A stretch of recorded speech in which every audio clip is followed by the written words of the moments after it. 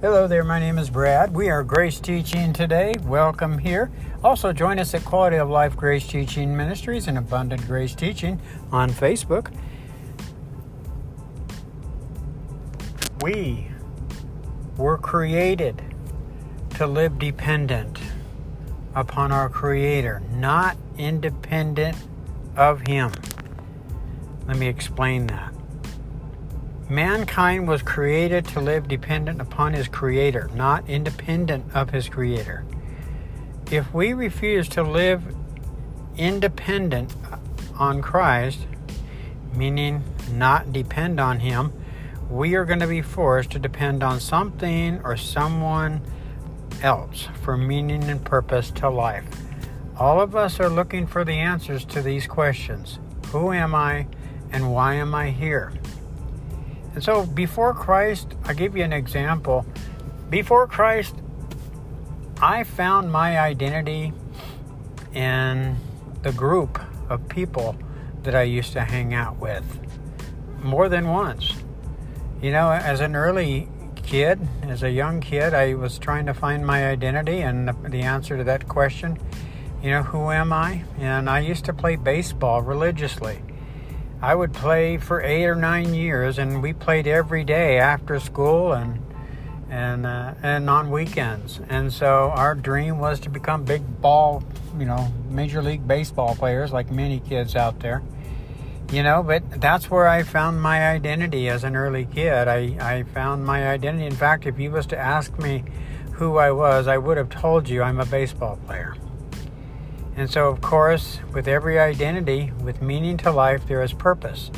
So what is the purpose of being a baseball player if you find your identity in that? Well, to play baseball religiously. And so as we grow up, I'm no longer playing baseball now, and so we go into high school. And I went into high school and stopped sports altogether and got involved with the wrong crowd and found a group that was called the Cowboys. That's right. You have your groups in high school. You have your jocks, you have your cowboys, you have your hippies, you have your geeks, and so on. Well, I happened to stumble across some cowboys, and I hung out with them for a little while, and, I decided this is what I wanted to do. This is what my next identity. My next identity would be a cowboy. That was meaning to life to me. If you was to ask me who I was, I would have told you I'm a cowboy. And so there's a purpose in being a cowboy, right? Purpose for being a cowboy is to act like one, to dress like one, and so on. Well, I only was in that school for a year, and then we moved away. And my sophomore year of high school was in a completely different school with completely different people. And what happened was I found a new identity. That's right. And this time it was no longer a cowboy, but it was a hippie. That's right. I decided I wanted to hang out with the hippies because I was accepted. See, in all of these groups, notice how they all accepted me. I was always looking for that acceptance. And whoever would accept me, that's where I would find meaning to life. Now, many people find meaning to life in their jobs, their religious preference. Okay? And so remember, with meaning, there's purpose. And so when you find your identity in those things, what happens when you don't do those things anymore? You see? What happens when you cannot practice your religion anymore? What happens if you're not able to do the work that you do, if you find your identity in that? In other words, meaning to life, you see. And so, the purpose for being a hippie, by the way, in high school, is to act like a hippie, to dress like a hippie. And boy, did I dress like the hippie. I grew my hair long and grew, I dressed like them. I acted like them, and so on. Until the age of 34, I was in a rehab center. Many of you know my testimony. I was in a rehab center a drug addiction, an alcoholism rehabilitation center. And I was an alcoholic and a drug addict and a sex addict and all this other stuff. I had misplaced dependency all over the place, you see. And so I did not find, I was not dependent upon my Creator. So I was forced to live dependent upon something or someone else for meaning and purpose to life. You see the problem there? You see, before Christ, Jesus said this in John 15:4 and 5. He's speaking about an unbeliever and a believer here. He says, "Remain in me and I will remain in you. For a branch cannot produce fruit if it's severed from the vine.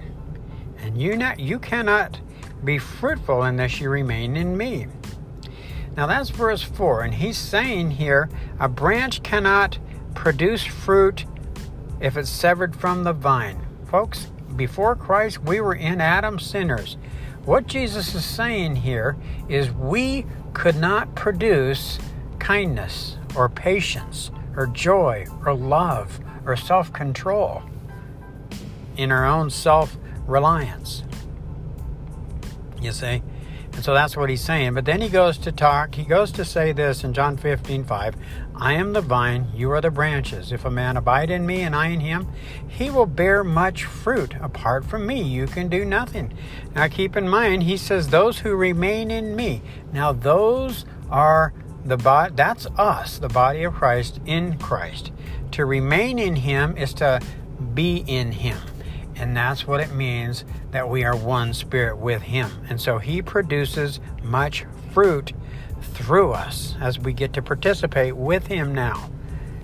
So the Greek word for joy is chara, meaning the awareness of God's grace. Did you know that just the awareness of his presence in us is joy, will enable us to experience joy?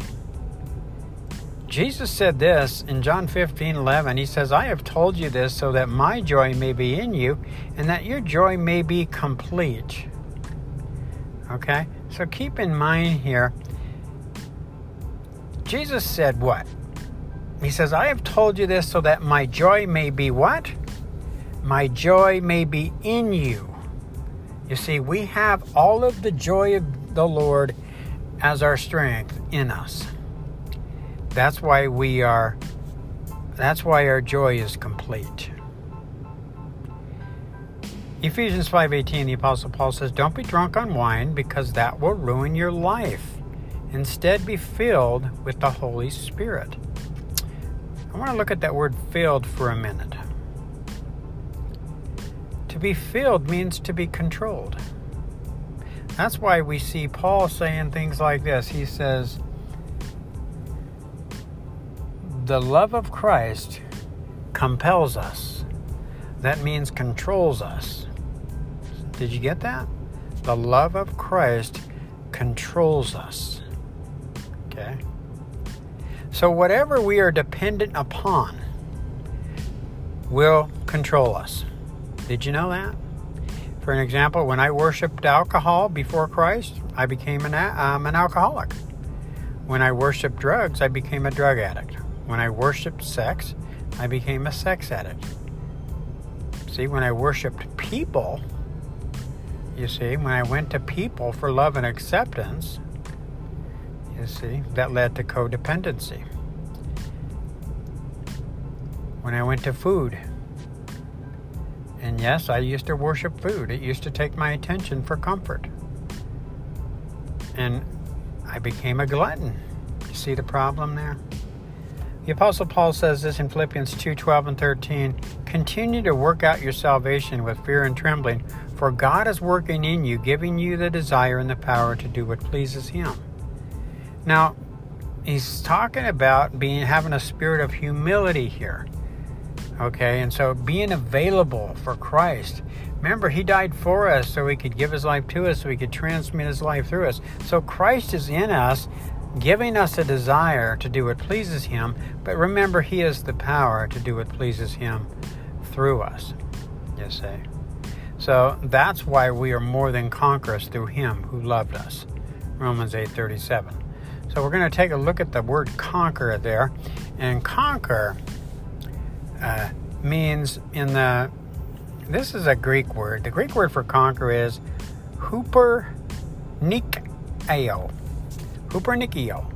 Super conquer. That's the meaning of it. Or one who is completely and overwhelmingly victorious. How do you like that identity? You can get up each morning and look at yourself in the mirror in Christ, and as He is, so are we in this world. When our Father sees us, that's why it's important for us to see ourselves as God sees us, not how we feel. So a lot of times we're looking at our shortcomings and our weaknesses, but remember, God is looking at our identity in Christ. So get up each morning and say, today, Father, I agree with you. I am completely and overwhelmingly victorious in your Son Jesus, as your child. Remember, to all who received Him, to them who believed in His name, Jesus Christ, God gave them the right to be called children of God. So to be more than a conqueror, it means to gain a surpassing victory. Okay? Part of speech is verb. It's an action. It's actually something Christ did in His death, burial, and resurrection. Okay? So the first step to overcoming victorious living over the world, the flesh, and the devil is this. It's very simple. We don't spend all of our time looking at what can be seen. Instead, we look at what we cannot see. What can be seen lasts only for a short time. But what can't be seen will last forever. Of course, Paul is referring to the revelation of Christ in us, the hope of glory.